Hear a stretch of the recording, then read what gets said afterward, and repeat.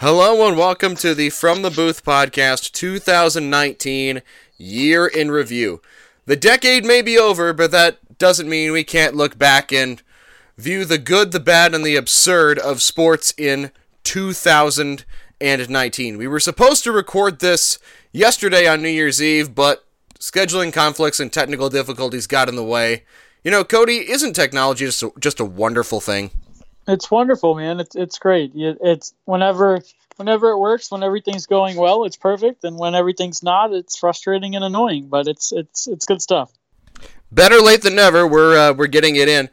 Let's start with we have multiple awards we want to get to, but let's start with the Missed Opportunity Award, which is a player or a team that when you look back, you're like, you know, they had a chance to do something and they missed it. Cody, let's start with you. Who was your 2019 Missed Opportunity Award winner? So for me, I had a little bit of a different approach, I guess, to the Missed Opportunity Award winner, but I gave it to the Alliance of American Football as a whole.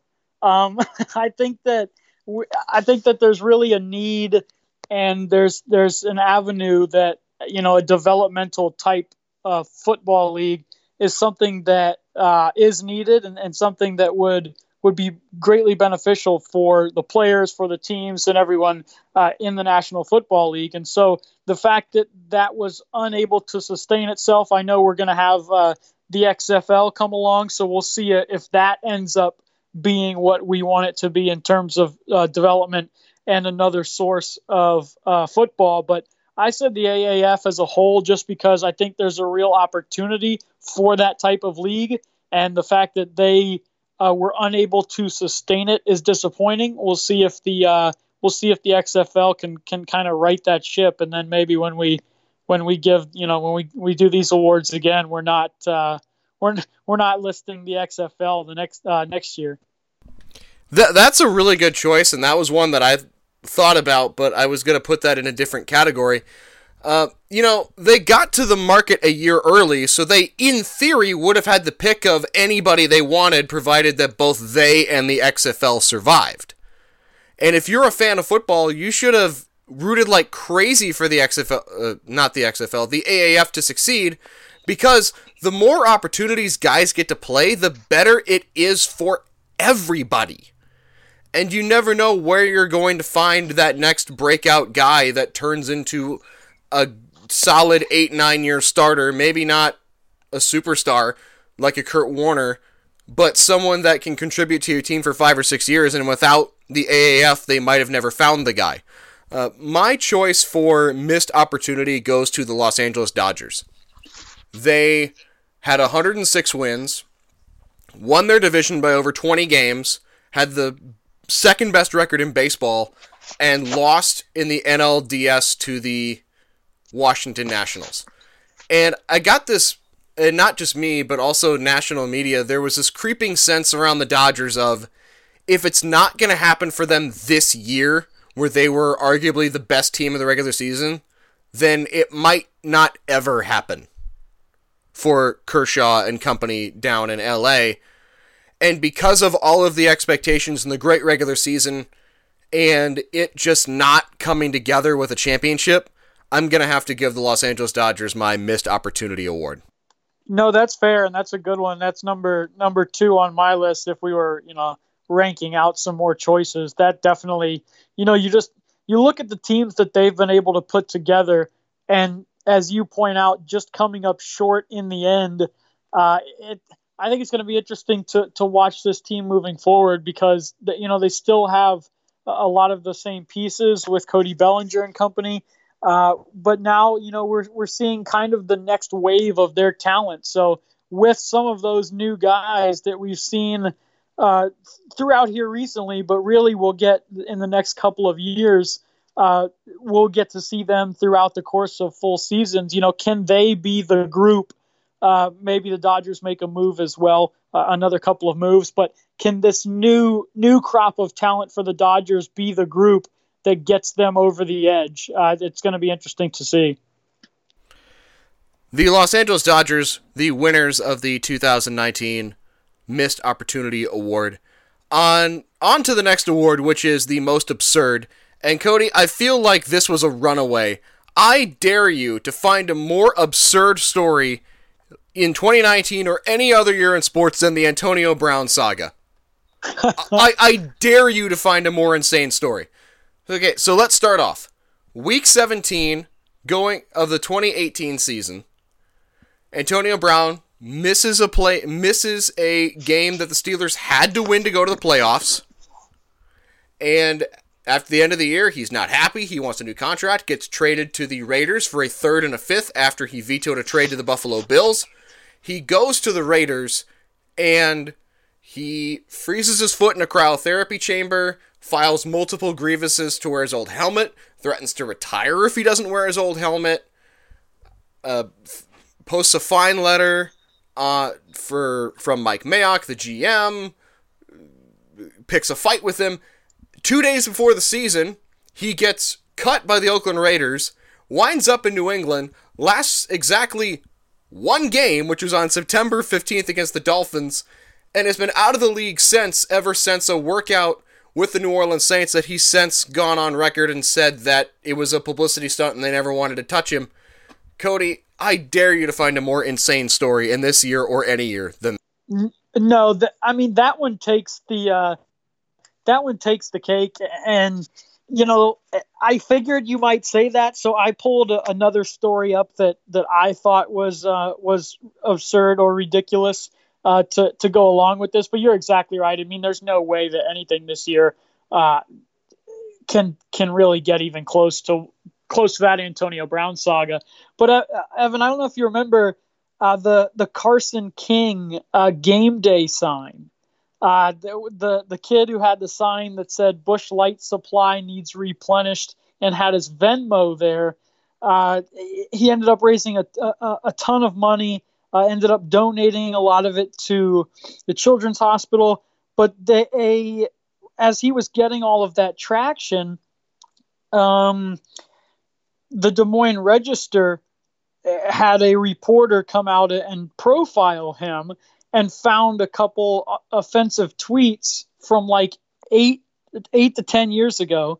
And then we find out that same reporter also had offensive tweets and offensive material out there as well. So I thought that was just ridiculous. You had a kid who had a funny sign about trying to replenish his beer.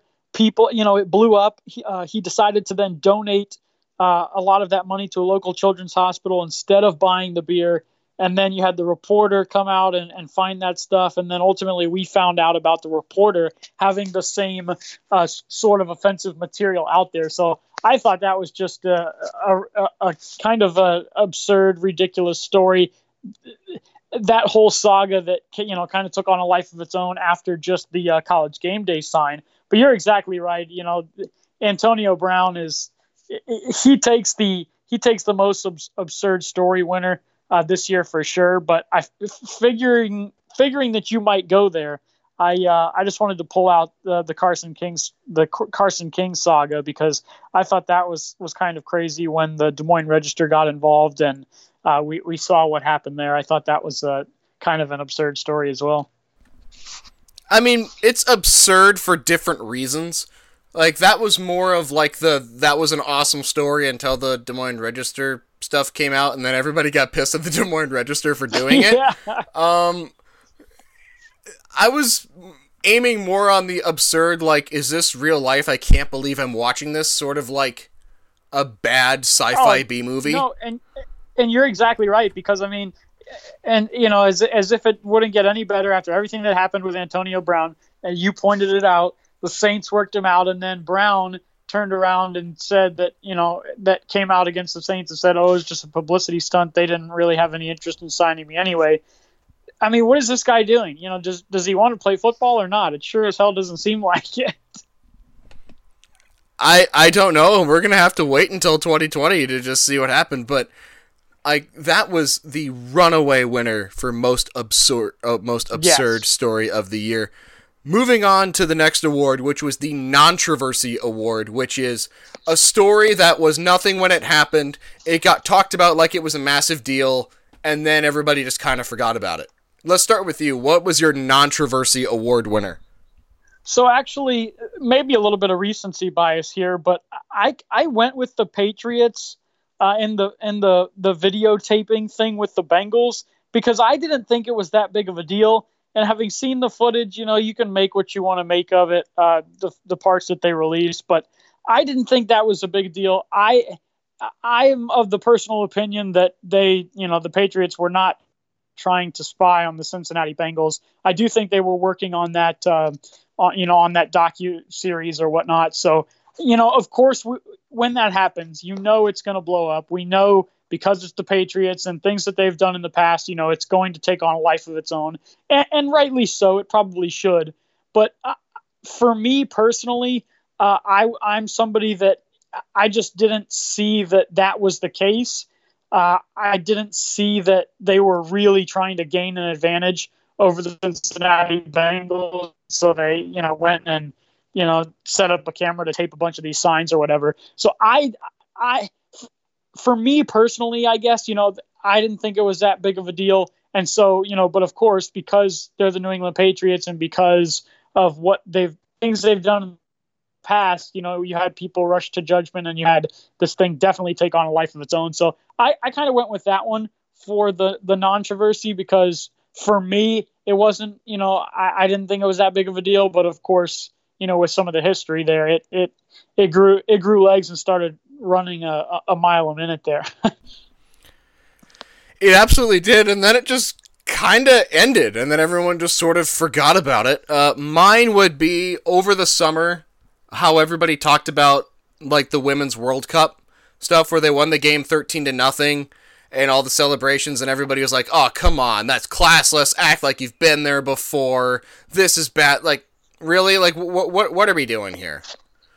Like, so I'm supposed to be upset with Alex Morgan because she pretended to drink tea after scoring a goal, and and they won a game 13-0, and I'm supposed to feel embarrassed by that?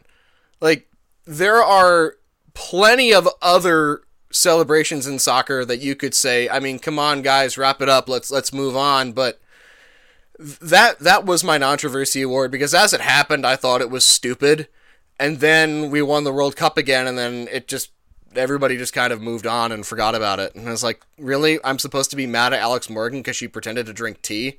I mean, what are we doing here? Yeah, that's a good one. I thought that I'm also of the belief that I didn't think it was that big of a deal. These are professional athletes on the world stage playing at the highest level.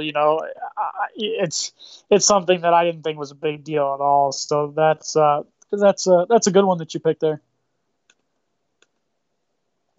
Moving on to the most disappointing / saddest award. This is a bit of recency bias and also because we just crowned them way too early. But I was gonna go with the AAF for this, but then I decided against it, and I was gonna vote for the Cleveland Browns because over the entire summer it was, here come the Cleveland Browns. They've got Baker Mayfield, Odell Beckham. How are you gonna stop these guys? And then they went 6-10, fired the head coach, fired the GM. They're starting over again. And the most notable thing that you can talk about that happened over the Browns season was Myles Garrett hit Mason Rudolph with his own helmet. It was a moment in Cleveland where anything that could have possibly gone wrong did. And maybe it was a 100% media hype thing where we just decided that the Browns were going to be awesome with no evidence whatsoever. I mean, I feel like that's a pretty clear winner for like the most disappointing award for 2019. Oh, absolutely. I mean, when you look at a team and, expectations that people set at the outset of the season, there's no doubt about it. I mean, for the Browns to have the year that they did, that's definitely a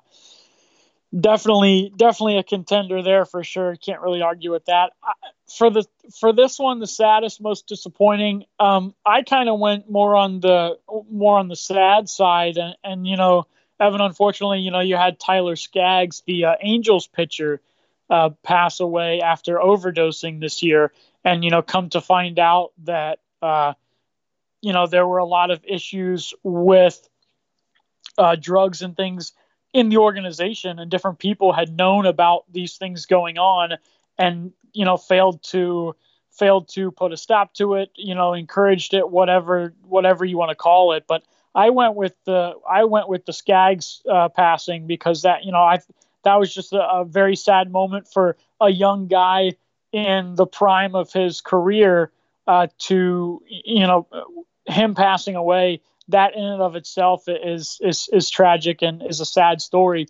But then, to hear that there were instances where that was going on in the organization, and there were people that were not putting a stop to it, in terms of players, providing and being able to get their hands on that stuff without saying anything, I think was for me one of the more sad or more disappointing moments of the year. Absolutely, it's hard to argue against that with what happened with Tyler Skaggs. The only silver lining I could think of is that they're now trying to do opioids testing in baseball, but I don't think suspending guys for taking opioids is going to be the right solution for this problem. It's not just as simple as, a guy got popped for doing this thing, so now we're going to sit him down for 60 games and remove him from the support system. So that sounds like it's not the best idea for something like that. I mean, but I also understand with how high profile the situation was, and when it came out that Angels, people on the Angels staff knew about his opioid use and either brought him pills or didn't really think anything of it. I can't really think of an outcome that would satisfy anybody in that situation. Yeah, no, that's a great point. So yeah, that was my saddest or most disappointing story when we're looking at that. That was me. That was the one I chose. Cody, I added a couple awards to this, and let's talk about the moment of the year, which is when you look back at 2019 in sports, this is the first thing you're going to think of. And the first thing I'm going to think of is Kawhi Leonard hitting that shot in the game against the Philadelphia 76ers. Because everything about it was perfect. The ball bouncing off the rim, Kawhi Leonard crouching, watching it go in, the entire arena being silent, and then the ball went in, and then it just exploded with all of this energy, and it was like, oh my god, I think I just witnessed one of the greatest moments in NBA history. That's a really, really good one. That's a really, really good one. Hard to argue. I totally agree. I mean, you look back at the way that transpired, especially, Evan, the way that shot bounced and then ultimately fell.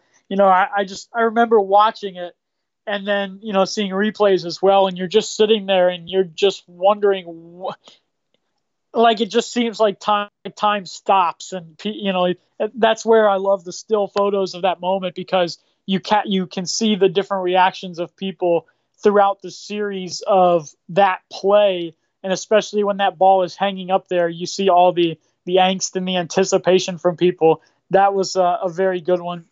For me, one of the stories or moments of the year, the story or moment of the year for me is Tiger winning the Masters. I think capturing his fifth green jacket after everything that happened, that has transpired in Tiger's life, and with the injuries and with everything else that's happened to him, to be able to get another green jacket at Augusta, that moment that putt goes in, for me, the moment of the year, and something that defines 2019 for me personally. That's something that I would say is no doubt the moment of the year. Tiger Woods winning a Masters, especially when no one expected it, because we had kind of gone through this cycle of, Tiger's back, and then finding the next Tiger that everybody just kind of was over it, and then he went out on Sunday, won the Masters, and then we're like, finally, After all these years, we got the Tiger that we grew up with, the Tiger wearing the Sunday red, and the entire field is just, like the aura of this guy is so threatening that it throws people off their games. The Tiger that was around in like 2005, 2006, where the guys on the golf course were intimidated by this guy. Like, oh, like this guy's so good, it's gonna throw me off my game because I got to think about, can I catch Tiger, or is Tiger gonna catch me? And getting that back for it, just one weekend in April, was worth it. It was worth it. Yeah, that for me, that's when I think 2019, I'll always have that image stuck in my mind, just for that moment for sure. Do you have like a secondary moment of the year that maybe wasn't, that maybe like you won't immediately think of it when you think of 2019 in sports, but it's pretty high up on the list? I'm trying to run through it. I think the Nationals capturing the World Series is something that is a moment, is a story that I'll definitely remember and associate with 2019 for sure. The way that their season had gone early on, the way that people had written them off, and then to see them rally, to see a guy like Steven Strasburg turn in one of the greatest postseason pitching runs that we've seen. I think the Nationals winning the World Series in 2019 is a moment for me that sticks up there as well. Just because the drought that the franchise was in, the way that they were written off early in the year, people were going to ready to fire their manager and break it down in the wake of Bryce Harper leaving. And, Bryce Harper leaves and the Washington Nationals make a run and get to and win a World Series. I think for me, that one's right there as well. That's a really good choice, especially when you consider where they were in like May and June and ready to just strip the whole thing down and just say, you know what, this isn't working, it's not worth it. And then that entire series where the road team won all 7 games, which I'm pretty sure is the only time that's ever happened. My moment of the year, my secondary moment of the year, this might be a bit of recency bias, but I'm going to roll with it anyway, is when Drew Brees broke the all-time touchdown record by Peyton Manning. Just the way that he did it at home Monday night in New Orleans, just like last year Monday night against Washington when he broke the passing yardage record and they stopped the game and he got to have that moment. It was like, this is one of the coolest things I'm seeing, and I'm glad I got to see it happen. I'm glad. It came at the expense of your Colts, so I'm sorry about that. But no, that's a great one as well. Just when you look at the career that Drew Brees has had and what he really what he's meant to the city of New Orleans for their success here in recent years, and to see him break that touchdown record, that's definitely a moment, I totally agree, that stands up there, that's on the list for sure, because of the person that Drew Brees is, the type of football player that he is, the success that he's helped bring to New Orleans. That's definitely a moment that's very high up on the list. And Tom Brady never caught him after the regular season. I mean, he might catch him next year if he plays again and Drew Brees calls it a career. But as of right now, Drew Brees has the touchdown record. All right, Cody, here's the big one. When we wrap up that a year in review, we'll talk about the bold predictions for 2020 and then kind of do like a small wildcard preview. Who won 2019? In your mind, who won 2019? Okay, so for me, as the person or athlete of the year, or the person that won 2019, I went with the guy that's way off the wall, but because I'm a runner, I went with Eliud Kipchoge because I'm a dork about it, and the fact that a human being ran sub 2 hours in a marathon, something that had never been done before. Kipchoge did it, broke 2 hours in the marathon. He went 1:59 in running it in Vienna. For me, that's such a feat of accomplishment in terms of when you look at what it takes to be able to do that. And I know, he had the pacers and different things, so it's not an official world record or anything. But the fact that a human being went under 2 hours and something that we've never seen before, I think that Kipchoge for me won the year for that because he also won the London Marathon and set the record there, running 2:02. So for me, it was Eliud Kipchoge winning the year as the athlete of the year for going under 2 hours in the marathon. I remember when you told me about that story, and I was like, is that humanly possible? Can you run a marathon in under 2 hours? Because it sounds like a great way to, give yourself a heart attack. I mean, because you just push yourself through all of that stress where it's like, wow, how do you not, kill yourself doing that? I mean, yeah, he had pacers and it doesn't count as a record. I don't care. Under 2 hours for a marathon? Are you kidding me? That's why for me he won the year because we'd never seen that done before, and we'll see what happens and how far they continue to push it. But the fact that you had a guy go under 2 hours is just absurd when you think about it. As far as who won 2019. Kawhi Leonard won 2019, and the saga of Kawhi Leonard to the Toronto Raptors, Cody. I don't know if you watched a lot of westerns, but it felt like an old western movie. Here's this mysterious gunfighter. He's a drifter, just passing his way through town, and he confronts the evil outlaw, which is the Golden State Warriors, wins the championship or saves the town, and then he just rides off into the distance. And that's what it felt like. It felt like Kawhi Leonard just rode into town, did his thing, and then left. And then after he left, he orchestrated the Paul George move to the LA Clippers. He has the Clippers humming right now. And when was the last time you heard of a guy showing up to a city for a year, winning a championship, leaving, and then everybody's just cool with it? There's no ill will whatsoever that he left Toronto. They're like, cool, right. Thank you for giving us a title, and then he got a standing ovation, a video tribute, and cheered when he went back to Toronto.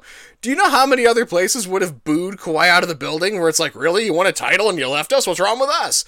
But yeah, Toronto was so happy that they're like, yes, thank you, Kawhi. Yeah, no, absolutely. I mean, that's you look at the run that he went on to take the Raptors to the NBA title there. You're exactly right. They it doesn't matter that he left, delivered a world championship, and that's something that they're always going to appreciate. I mean, full disclosure, I don't know if you watched any Western movies, but oh yeah. No, I've seen No, it's a great comparison. I've seen Western movies. It's a good comparison for kind of just the way that it all went down and the way that the drifter just passing through is a good image because he shows up in Toronto and he wins the title and then he just kind of moseys on out of town and helps orchestrate another move and ends up with the Clippers. So no, it's a good comparison. The last story that I want to touch on, which would be, what was your worst story of the year? And my worst story of the year was everything that involved the Houston Astros. Okay, so let's start with the Roberto Osuna Sports Illustrated story, which I don't think got as much coverage as it should have, where after a game against the Yankees, one of the assistant general managers or someone who works in the front office aggressively yelled at female reporters, "I'm so glad we got Roberto Osuna." The reporters published it, and then the team came out right away and said, "What are you talking about? This never happened," and basically called the reporter a liar. And then a couple days later, they're like, "Okay, yeah, something did happen." And then they released a statement saying, "We conducted our investigation." And then they fired the guy that 3 days earlier said did nothing wrong and called the reporter a liar. Like the timeline made just no sense. No, that was a brutal story. That's such, in the wake of, losing the World Series and the sign stealing stuff, and for that to come out when it did, oh man, that was tough. I mean, I want to know when they had time to conduct the investigation, because the story broke, they immediately came out and said, "What are you talking about? This never happened. She's lying." And then it was like, okay, she's not lying, something happened, and then he got fired, and then the general manager gave a press conference, and he was asked if you had time to apologize to the reporter, if you've apologized to her, and said, "Well, I haven't had time to do it," while the reporter was in the room at the press conference. It was just a bad look for everybody involved. And I guarantee that the feeling around the organization was not, "I'm glad we fired that guy." It was, remember when like that nonsense happened with the reporter and we had to fire that guy? That was stupid, right? Yeah, that's a good point. What is your candidate for worst / underreported story of the year? Trying to think. I didn't have this one in my notes. Let's see here. Worst story of the year. For me, and this is this is something that I reacted, kind of how I reacted to it, but the fact that, when you had the Myles Garrett and the helmet stuff, the fact that you had somebody, and I understand I understand the events that led up to it, but to have someone on a football field commit that type of act, I think is something that is really out there and really scary. And when you look at the disappointment that something would happen to get to a point where, this giant defensive end, one of the most talented guys in the league, takes off, removes the helmet, and then, swings it and connects with another player.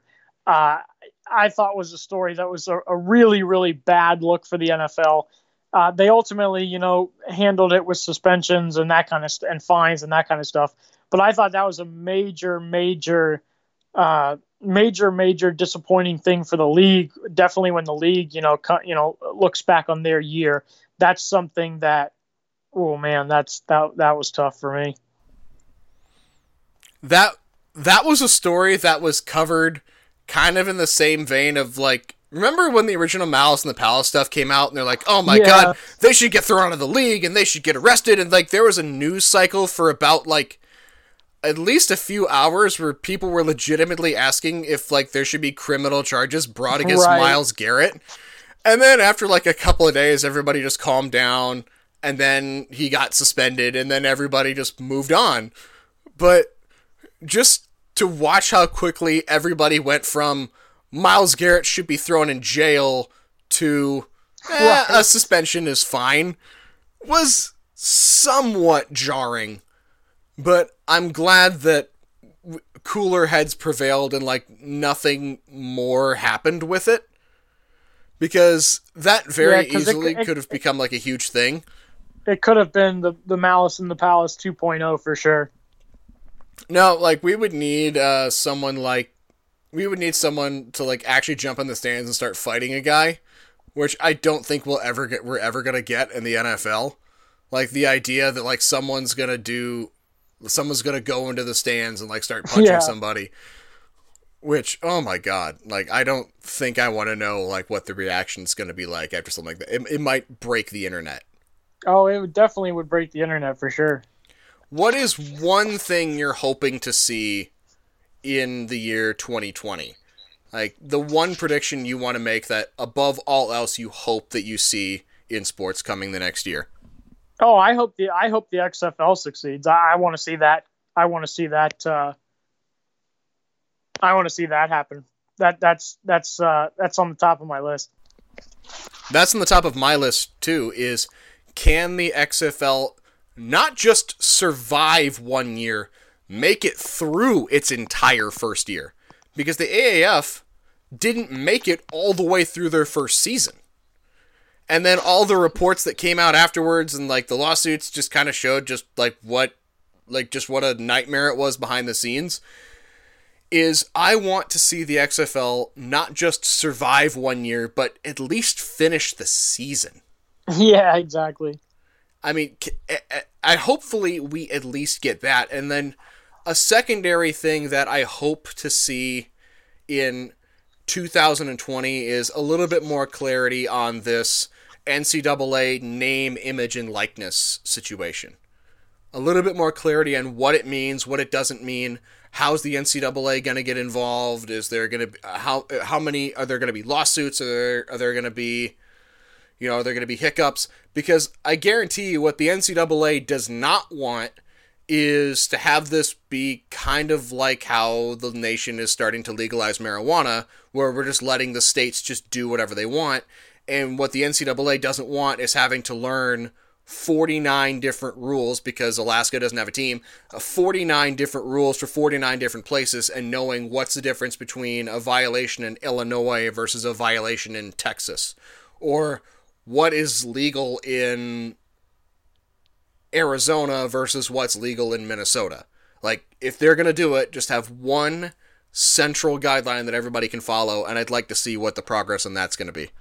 Yeah, for sure. That'll be an interesting process to watch, because I think that there's a lot of avenues that need to be figured out with that, and it's going to continue to play out. Not even into much further, even just into this next year. So that's definitely something to watch, because I think that it's going to have some real big groundbreaking type of impacts across the landscape for sure. And that is exactly what the NCAA wants to avoid, is just having a state-by-state basis of different states implementing their own rules, and then having to figure out what's okay here versus what's not at some other place. Yeah, no, of course. 2019 was a pretty interesting year from like a sports perspective. Like, we had the redemption of the Virginia Cavaliers, losing to UMBC to winning a national championship. We had the Anthony Davis to the Lakers. It was an interesting way to close out the decade. Yeah, no, I mean, it really was. Every year gives us that kind of stuff. You look back and you just think about all of the different things that have happened throughout the course of the year. And then the fun part is, seeing all of that's happened, and then trying to, make a prediction or come up with some bold things that are going to happen in the next year. And so, that's always fun as well, is where you reflect on what happened, but then, okay, what will we see in, the next year? What will we see in 2020? That's always a fun, that's always fun to play and to see as well. I was touring with the idea of like doing like a decade review, but that would take way too long. But I think that was a succinct wrap up of like what important happened in 2019. So, since we didn't really have a chance to talk in between like the college football playoff and week 17, let's just kind of filter it in here real quick. We got the matchup that everybody wanted between LSU and Clemson. LSU was installed as an early favorite against the Clemson Tigers. What do you think come January 13th this game's gonna look like? Well, I tell you what, the way that LSU has played, I don't think it will be, and I don't know if I see it happening, but the way that LSU's played, could we see a blowout? I think Clemson is too good to let that happen. But you just look at the way that LSU is firing on offense right now, and we know that defensively they can be susceptible. We've seen it throughout the year, and Clemson with its offense, probably will be able to take advantage of some of those situations. But I don't know how Clemson is going to slow down this LSU offense. They are firing on all cylinders right now. And I'm really, really looking forward to a competitive game. I'm hoping it's a competitive game because both of these teams have ridiculously high-level weapons that they will go after one another with, especially when you look at both sides of the ball. For both teams are just absolutely loaded. But Evan, to be honest with you, if the game plays out and we see, LSU, a 31-14, a 40-20 score line, that's something that I wouldn't be surprised by just with the way that LSU has played and continues to play. Also, LSU gets Michael Divinity Jr. back. That's really important for that LSU team. I think LSU's going to win, but I think it's going to be a lot closer than people think it is.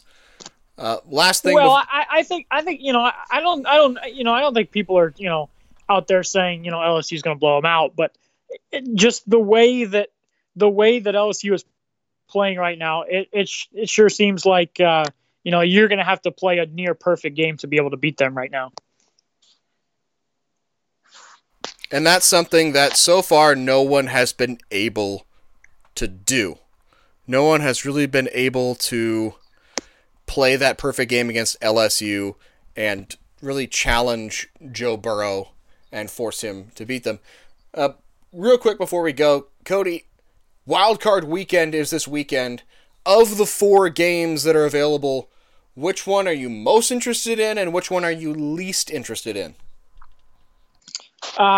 Definitely most interested in the Titans-Patriots. I think that the Titans are a team, the way that they're playing right now, they present a real problem for this Patriots team because of the way they can run the football with Derrick Henry, that physicality. I think it's just so interesting. You have Mike Vrabel coaching the Titans, who was an ex-Patriot. You have Ryan Tannehill, who has been one of the best quarterbacks in the NFL. When you look at coming down the stretch from a quarterback rating standpoint, I mean Tannehill's been unbelievable, and this Titans team, they can blow the top off the defense with some big plays with AJ Brown and company. So out wide, that one is the most interesting one for me. I never want to bet against Tom Brady. Everyone's tried to bury him, as this year hasn't been as explosive as we've seen. I'm not going to do that. I'm not going to bury him. But the Titans present a difficult matchup. And the way that we've seen the Patriots struggle offensively this year, the Titans would seem like a team that could control the ground game, control the clock, and present a tough matchup. So I'm looking forward to that one as well. Which of the 4 are you most excited about? The wild card game that I'm the most excited about is a little bit of an off-the-wall choice. I'm really excited in the New Orleans Saints versus Minnesota Vikings, the Minneapolis Miracle revenge game. Like, how is Drew Brees going to look against the Minnesota Vikings, and can Kirk Cousins sort of exercise the demons of everyone saying he can't win in prime time, he can't win in a big spot? So that game for me has the most interest, like just from a what's this game going to look like perspective. New Orleans, their first playoff game since that pass interference call, well, obviously because they didn't have playoffs before that, and then the game is in New Orleans, which helps the Saints because they're 13-3, one of the best home teams in the country, and that stadium is really loud. The game that I'm the least interested in, if I was forced to pick a wild card game, is the I can't really get myself too excited to watch the Seahawks-Philadelphia game because Philadelphia Really?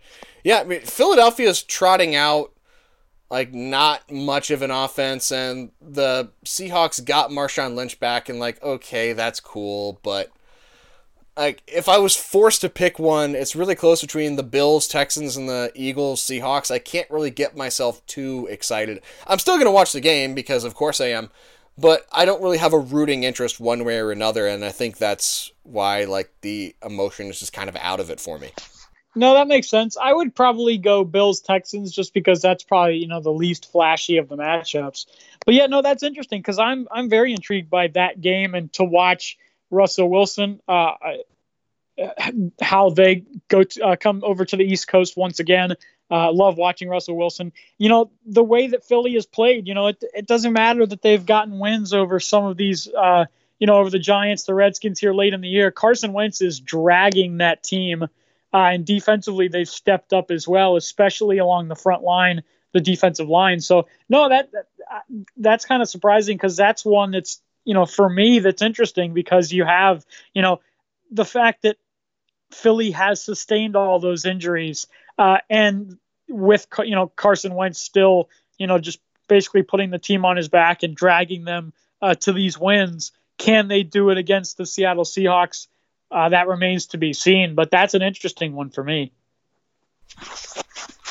Maybe least interested in is the wrong word. I'm thinking like if I were to like rank them in order in terms of like personal excitement for me and rooting interest. So maybe like not interested is the wrong phrase, but I think you get what you're saying. Two last things before we go. Ron Rivera hired as the Washington Redskins. Bruce Allen is out. Good move? I think it's a good move for the Redskins. I think the fact that Bruce Allen is out, that plays a big role in it. But I think I like the move, but very, very uphill battle for Ron Rivera. There's talent on that roster, but I think especially from a front office standpoint, and Allen was a large part of some of that chaos. So I think that removal helps as well, but Ron Rivera's got his work cut out for him. Ron Rivera and the Washington Redskins have the number 2 overall pick. All signs point to them taking Chase Young. But who knows? Maybe Ron Rivera is not sold on Dwayne Haskins and wants to look at a quarterback in the draft. But conventional wisdom says they're going to take Chase Young. And the final thing before we go, the Cleveland Browns are cleaning house again. John Dorsey's gone. Freddie Kitchens is gone. What is next for the Cleveland Browns? And who's going to take that job? That is a very, very good question. I think it should be Mike McCarthy. I think that the Browns should bring him in, an experienced guy who has coached Aaron Rodgers, but just a seasoned veteran, experienced guy. After the season you just had with all of those expectations going in, it didn't work out there. Dorsey gets the axe, Kitchens gets the axe. The next guy they bring in, it can't be like that guy's first job, the first head coaching job. They need somebody who's been through it before, and I think Mike McCarthy would be a good fit for that role. I think he would help bring some stability to that team. But the Browns have to make a good hire here, and then even maybe more than a good hire, they just need to. You could get let's say an average hire, but they have to show some commitment and some stability, and just the fact that all of the ups and downs that they've had and just the constant carousel. We'll see what happens with them, but it would be Mike McCarthy for me, a guy that I think would come in and be able to do a good job. But it'll be interesting to keep an eye on Baker Mayfield because I think that two of his biggest fans in the building were Freddie Kitchens and Dorsey. And whenever you're bringing in a new coach, you're bringing in a new GM, it happens all the time. Those guys are not as committed to whoever it may be who is currently there, because a lot of people want to bring in their own guys. So going to be interesting to watch because I think you have some decisions coming up for this Cleveland Browns team that are going to they've really, really got to pay attention to this. And it's not just what's going to happen with Baker Mayfield. It's that since last decade, 2010 to 2019, Hugh Jackson was the longest tenured coach. Like, he was the only one that lasted into his third season. And think of what happened immediately after Freddie Kitchens got fired. Matt Rule came out and said, I'm not interested. Urban Meyer and Lincoln Riley came out and said, thanks, but no thanks. Ron Rivera wouldn't take an interview. He said, nah, I'd rather work for Dan Snyder and the Washington Redskins. And this is what happens when you fire coach after coach after coach. Because the message is, don't take the job. Why bother? He's going to fire me in 2 years and bring in another guy. So why would I mean, coaching is already an incredibly transient lifestyle, bopping from job to job to job.